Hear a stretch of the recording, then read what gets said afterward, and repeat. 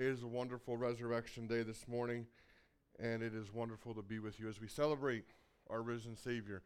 And yes, Friday night we celebrated, and like I said, that service takes on a little bit of more of a somber tone. But we know that without that day, we could not be here this morning celebrating. And for centuries, the church has gathered to remember the final days of Christ's life, his final entry into the city of Jerusalem, knowing it would be his last, his final meal with his disciples around a table where he broke bread and poured out wine as a representation of his broken body and his shed blood, his arrest in the garden, his trial and conviction by the religious elite in the Roman Empire, and then his beating and nailing to a rugged cross to be hung on the hill of Golgotha for all to see, and his death on that cross and then burial into a tomb. And then 3 days later, we know what the rest of the story tells us. He rose from the dead. Those 3 days, they probably seemed like the longest, quietest days for the disciples, filled with chaos. But we know that the events going on behind the scenes in those 3 days were powerful, which led to why we are here this morning. Christ defeated death. He stripped the devil of any power that he had. The price for sin was paid in full. Nevertheless, as the church, yes, we've mourned the crucifixion of Christ, but we've also celebrated with joy the unexplainable resurrection of Christ. And you know what, though? I don't like that word unexplainable because we know there's an explanation. The explanation was God. God is the one that wrote this story. And we know that our Savior, he did not stay in the tomb. You can actually visit the place where Jesus was buried and see that it's empty. For me, one of my favorite aspects of Easter growing up was the Easter egg hunts that we had.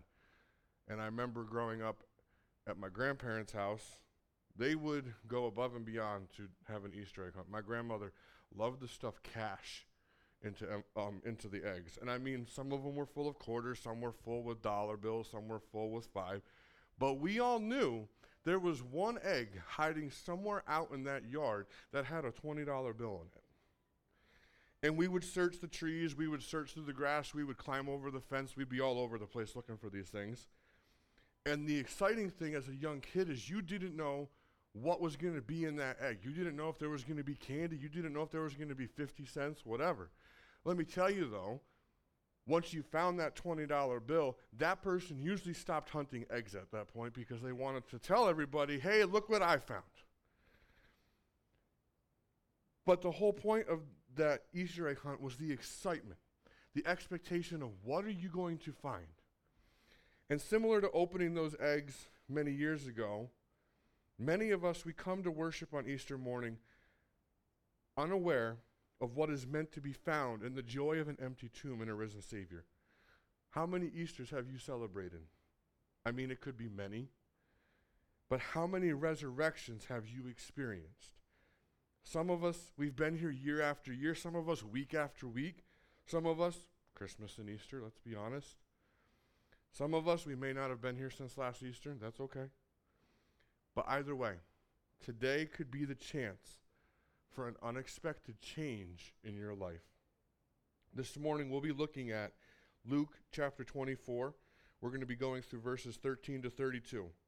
We're going to be going through the events of Jesus meeting two individuals on their journey back from Jerusalem to Emmaus after the crucifixion and after Passover, after Christ has risen. And my hope this morning is that out of these verses, there's going to be 4 points that I'm going to pull out, and that I hope you will understand that the love that Christ has is a love that never fails. The first point this morning is our expectation rarely matches reality. Let's face it, we get our hopes up for something and our expectations are high, but then when it actually comes to fruition, it doesn't always match it perfectly. And the best example I can think of is licorice jelly beans. I mean, it seems like a good idea, right? Like jelly beans are good. And all right, let's throw this flavor in there, but first of all, whose idea was it to even create licorice? I mean, it's disgusting. Like, it's nasty. And then to put it into a jelly bean form, why? Like, just why? Or you plan to have lunch with your family later today, and you're not really sure who's all going to show up, and then guess what? Surprise. Everybody shows up, even the one that's going to talk about politics. And you know that that dinner, your expectation of a happy, fun dinner is now about to take a real weird turn because Uncle So-and-so is about to talk about all sorts of weird political stuff, and it's going to make it real uncomfortable for everybody. Or the outfit you put on this morning. You saw it one way, but then when you put it on, you're like, oh, that's not what I was thinking. Well, it's because our realities rarely live up to our expectations. And these are all funny and lighthearted ideas. But however, the truth is, for many of us this morning, the expectations we have for our life, they're falling short. And that has actually been very painful. You may be saying, I expected my marriage to go a different way. You may be saying, I expected the results I got from my doctor for this diagnosis to be different. I expected to be able to retire from my job soon, but unfortunately, the way things are going, I'm going to have to keep working for a couple more years to keep making an income because I'm not going to be able to live off of what I'd be able to retire on. I expected to have met someone by now. If you're playing the dating game and still single, and you're wondering, Lord, why haven't I met someone? Well, maybe your expectations don't meet your the reality. You fill in the blank with whatever you want there. But I'm convinced that many of us, we find ourselves in this place this morning. In some ways, we feel like life has failed us. And let me tell you something, we're not the first. It's certainly not the last to feel this way. So these two individuals that we're about to read about, they find themselves on the first Easter morning walking along a very dusty road from Jerusalem to a place called Emmaus. Now, 3 days before, we know Jesus of Nazareth, the one who had many people come to believe in him, believe that he was the Messiah. He had been crucified. He was dead. And with him died the expectations they had about the chance at a life of freedom. They never saw the ending in the death of the one who was going to be their rescue. The realities of Jesus' death were very difficult for them to bear. Excuse me. If we look at verses 13 to 16 in Luke 24, we read here, that very day 2 of them were going to a village named Emmaus, about 7 miles from Jerusalem. And they were talking with each other about all these things that had happened. While they were talking and discussing together, Jesus himself drew near and went with them, but their eyes were kept from recognizing him. Well, who are these two people? Well, here in a few verses, we find out the first person is Cleopas. The second person, they're never actually named in Scripture, but many scholars believe, and if you study, they believe the second person is his wife. And now they're walking this stretch of road recounting what had taken place over the past few days, because let's face it, they're probably grief-stricken, in shock, in awe. Well, like in awe of like how could this actually happen? So they're talking this out with each other to kind of see if maybe that helps. No doubt wondering what happens now. The hope that we had, it's gone. And wondering, are we going to face potentially the same outcome that Jesus faced? When all of a sudden, they are joined along the road in this journey by someone who should have been familiar with them, familiar to them, Jesus himself. Instead of being overjoyed that somehow he had survived the cross, the Bible states this, they are kept from recognizing him. Seems odd, doesn't it? The word that the writer uses here to describe the restriction of sight is actually the Greek word krateo, which means to hold or seize. And it's only used 2 other times in the Scripture in a very similar way. First, we see it when Mary encounters Jesus at the tomb. She doesn't recognize him at first. She sees him as the gardener. And then second, when the disciples are out on the lake fishing after Christ has raised from the dead, and he's on the beach preparing them breakfast, they don't recognize him off from a far difference. In all 3 instances here, these people, they did not see Jesus for who he was. They didn't recognize him immediately. And there's probably some different reasons for this. Having died and defeated sin and death He may have taken on a glorified state, and his essence may have been a little bit different. Just enough that without prompting, they weren't going to be able to recognize who he was. In a sense, he was Jesus 2.0. Now, don't forget, this couple, along with the disciples and other believers, they had just experienced a very traumatic loss of someone who they looked up to. So, I mean, their vision was probably clouded. Their thought process was probably clouded, that they're not able to comprehend, wait a minute, this is our Lord and Savior actually standing here in front of us. And I know many of us can relate to that and how difficult it is to see clearly and think clearly in the midst of grief. When grief strikes, it strikes and it strikes hard and it strikes powerfully. Nevertheless, what is true for Cleopas and his wife, it may be true for us today. We need to remember that when expectation doesn't match reality, here's something to keep in mind. Christ's love never fails. It still never fails. Maybe your life circumstances have made you feel like you're alone. Maybe it's made you question the love of God for you. However, this story suggests that just because we do not recognize, notice, or acknowledge Jesus, it does not mean he is not there. The second point this morning, life's failures, life situations, they cloud our view of Christ. Perhaps on this Easter morning, you can relate to Cleopas and his wife. You've had the sense for a long time that you've been walking down this road of life, and the expectations you had for things, of how things should have gone, they have not been met. You feel like God has failed you. It feels like a death. You feel like you're walking alone. And though you've cried out for answers, God is nowhere to be found. However, I'm convinced of something this morning. It is definitely possible to feel abandoned and left alone. And all the while, Jesus is still walking with you. He is still right there with you. Our circumstances, yes, they can change. But our God's presence and his love does not. Cleopas and his wife thought it was over. They thought it was finished. But what they did not realize is Jesus was right there with them. He was standing right there with them. You may be going through something. You may be going through the loss of a loved one. You may be going through the loss of a job. You may be going through a horrible health diagnosis, and you feel like God is not there. Let me remind you something. He is there. It's just the situations of the world. They can become so overpowering that our emotions can just run crazy, and we lose sight of who our Lord and Savior is for just a moment. We know he exists. We know he's there to save us, but we feel like, Lord, where are you? And he's like, I'm right here. They thought it was finished.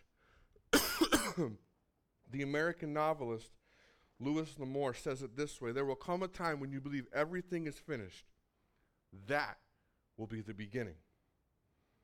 Verses 17 to 24, we read here, and he said to them, what is this conversation that you are holding with each other as you walk? Think about that for a minute. The man who died on the cross, was beaten, and then buried, he's asking them, what's this conversation you're having? Like, really? Like, come on, Jesus. And they stood still, looking sad. Then one of them, named Cleopas, answered him, are you the only visitor to Jerusalem who does not know the things that have happened there in these days? And he said to them, what things? So he's still asking questions. They said to him, concerning Jesus of Nazareth, a man who was a prophet, mighty in deed and word before God and all the people, and how our chief priests and rulers delivered him up to be condemned to death and crucified him. But we had hoped that he was the one to redeem Israel. Yes, and besides all this, it is now the third day since these things happened. Moreover, some women of our company amazed us. They were at the tomb early in the morning, and when they did not find his body, they came back saying that they had even seen a vision of angels who said that he was alive.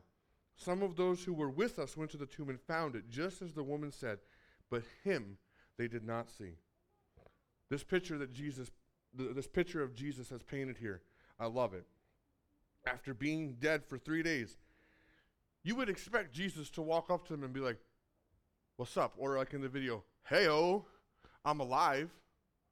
I'm here. However, The scripture says these two spoke with him with their faces downcast. They're brokenhearted, crushed. Like, come on, Jesus, tell them the truth. Tell them who you are. However, he does not. He very easily could have been like, I've been trying to tell you for 3 years. This is how it would end. But you missed it. What does he do instead?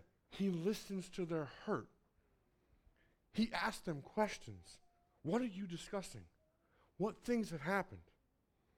In light of these circumstances, Jesus invites them to voice the cause of their despair. He invites them to honesty, to vulnerability. Unfortunately, we live in a culture nowadays where honesty and vulnerability, it's a sign of weakness. I mean, look at our politics, for gracious sakes. Look at professional sports. Too often, we reward dishonesty. We are conditioned this way, especially on a day like today.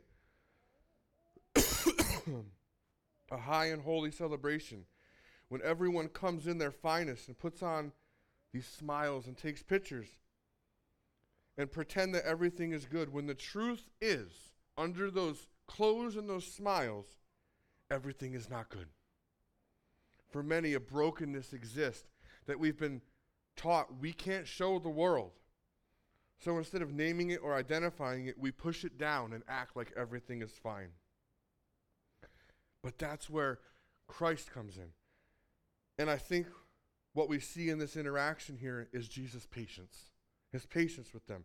This verse is a picture of the passage that we see in Psalm 34:18, where we read, "The Lord is near to the brokenhearted and saves the crushed in spirit." Christ listens to them. He didn't have to listen to them. He knew what happened. He knew why they were sad.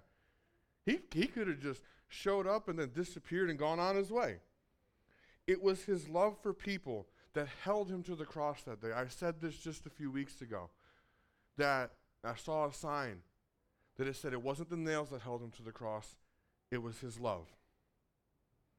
It was his love for people that rose him from the grave. It was his love that caused him to walk along the road with them and hear their hearts. Thank you. His love never failed them from beginning to the end. And the third point I want to make this morning is that love listens. Now, if you know me, I'm one of the most impatient people in the world. I cannot stand slow traffic.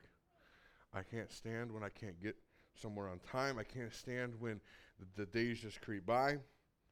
And there are even times, you can ask my wife, she'll look at me in frustration about something that's going on and want to talk to me about it.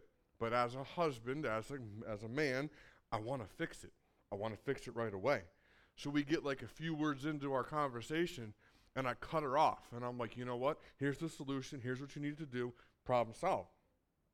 And she looks at me and goes, that's not what I was looking for. I wanted you to take a few minutes and listen to me, hear my frustrations, hear my heart, hear my hurt. Let's have a conversation. And I have found over time there is incredible value in having someone who will simply listen. It changes the dynamic. Jesus knows there is a value in us getting it out, getting it off our chest, speaking our pain, voicing our struggle. He's not afraid to hear it.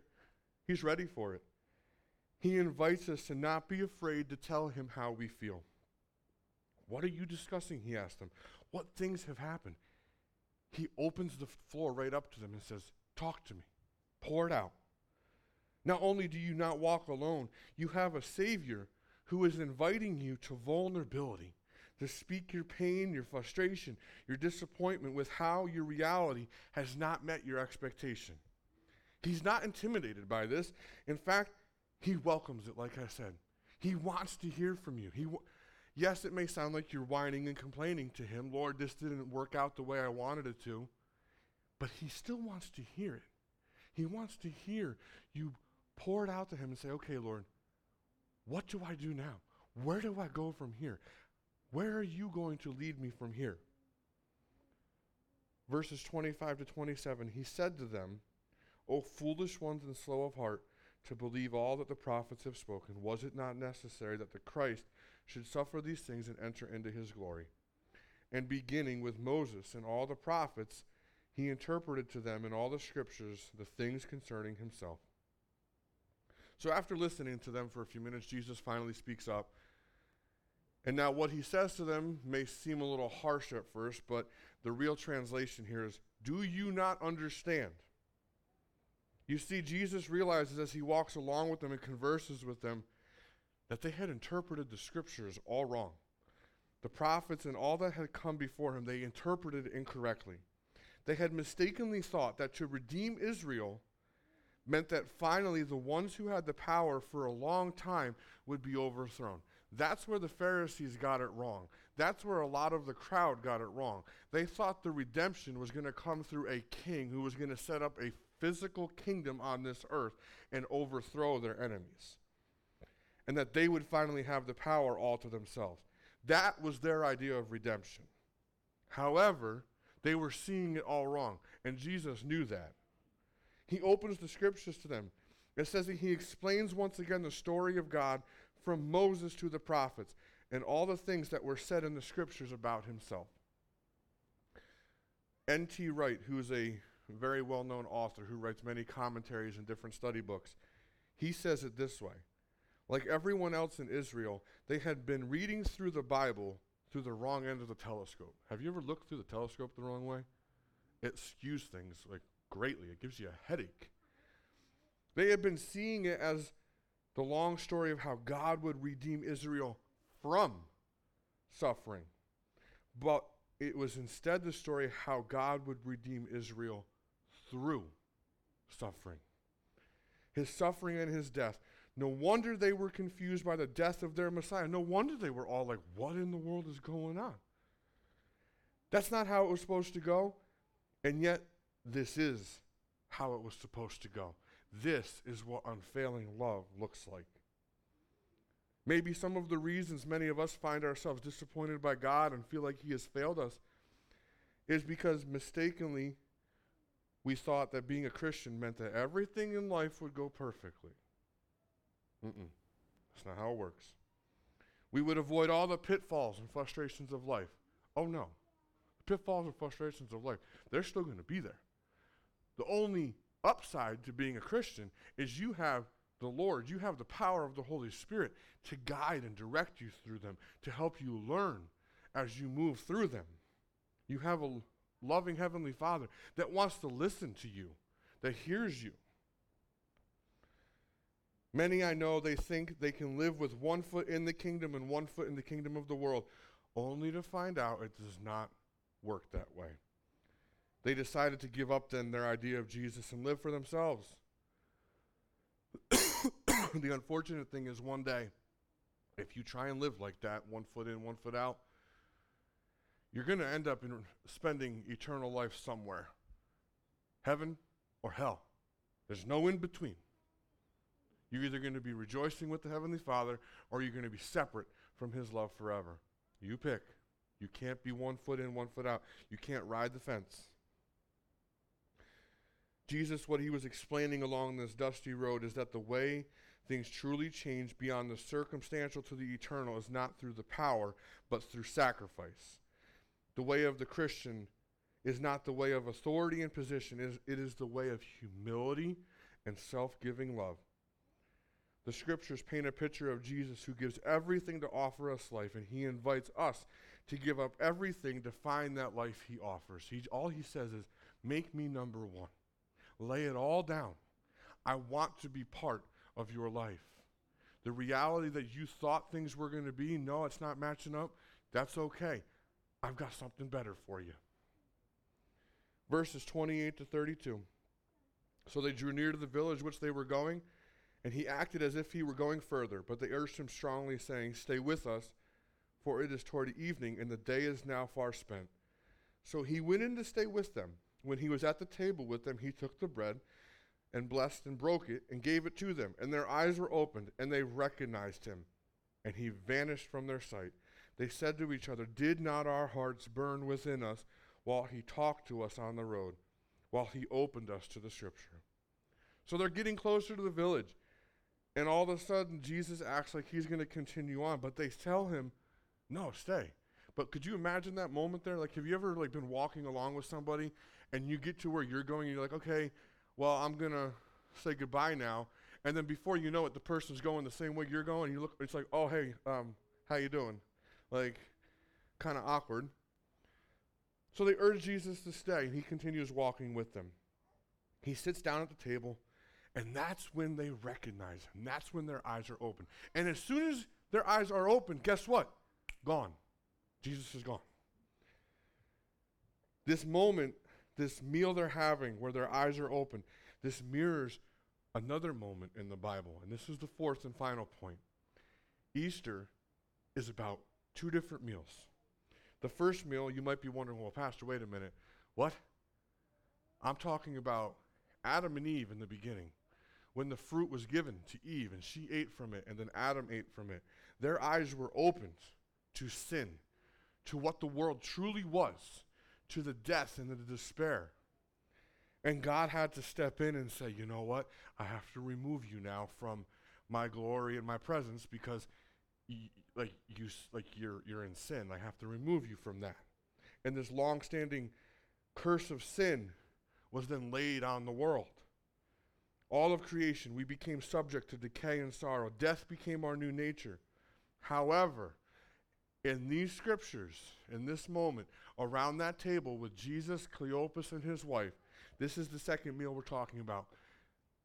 Their eyes were opened, but their eyes were not opened to a world of sin and despair. Their eyes were opened to a world that was free of sin, that there was an opportunity for eternal life through Jesus Christ, our Savior. In that moment, their eyes were opened to the new covenant of what was to come. They recognized his resurrection and what he had said, that his body would be broken and his blood would be shed, and that he would rise again. God's new creation was brimming with life, joy, and new possibilities.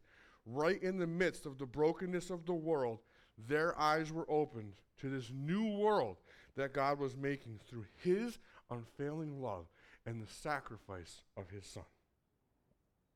And just like that, their eyes were open and poof, Jesus was gone. And I love what they say to each other. They look at each other and say, did not our hearts burn within us as he talked with us along the road and opened the scriptures to us? So they were starting to realize who he was. Their hearts were starting to be churned and moved. I want to ask you something this morning. When is the last time your heart burned within you?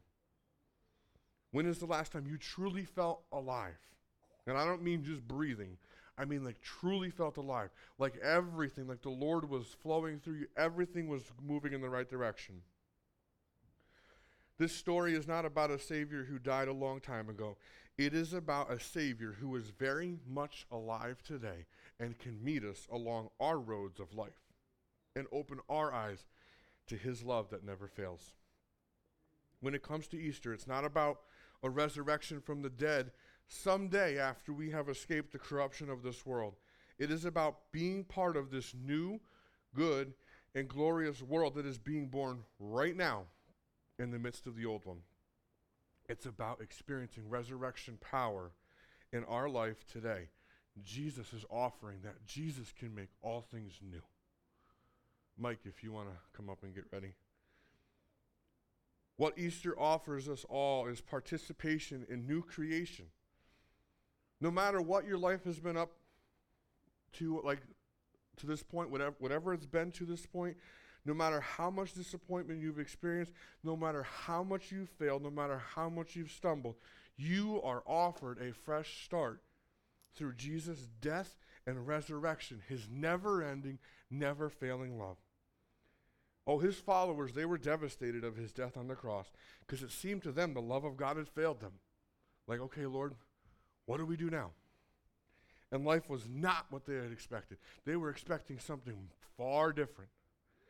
It was not until it became clear that Jesus had risen from the grave that hope was restored. The resurrection of Jesus meets us in our broken lives and offers us a new life. For grace's sakes, in order to reveal himself to his disciples, he had to essentially break into the room. He just showed up he met them where they were at twice. Easter is a celebration of a God whose love never fails. So this morning, whether you're sitting here or whether you are going to watch this later, I've got two questions I'm going to pose. One, are you ready to accept Christ and his never-ending, never-failing love for the first time? Or two, are you in the camp of people where life really hasn't met the expectations you have? You have a relationship with Christ, but you feel like he's distant. He's not really there. But in reality, he's standing right there waiting. If that's you, I want to encourage you. Take the time, cry out to the Lord and say, Lord, I know you're there. And I know the situations of life, they've clouded my view, they've clouded my judgment, but I want to turn it all back over to you and get right back on the track that I was moving. Those are the two invitations I want to give this morning. So if that's you, I'd invite you to find a place as we sing this song. And if it's the first time you accept Christ, I would love to talk with you afterwards and guide you in further. Let's sing together.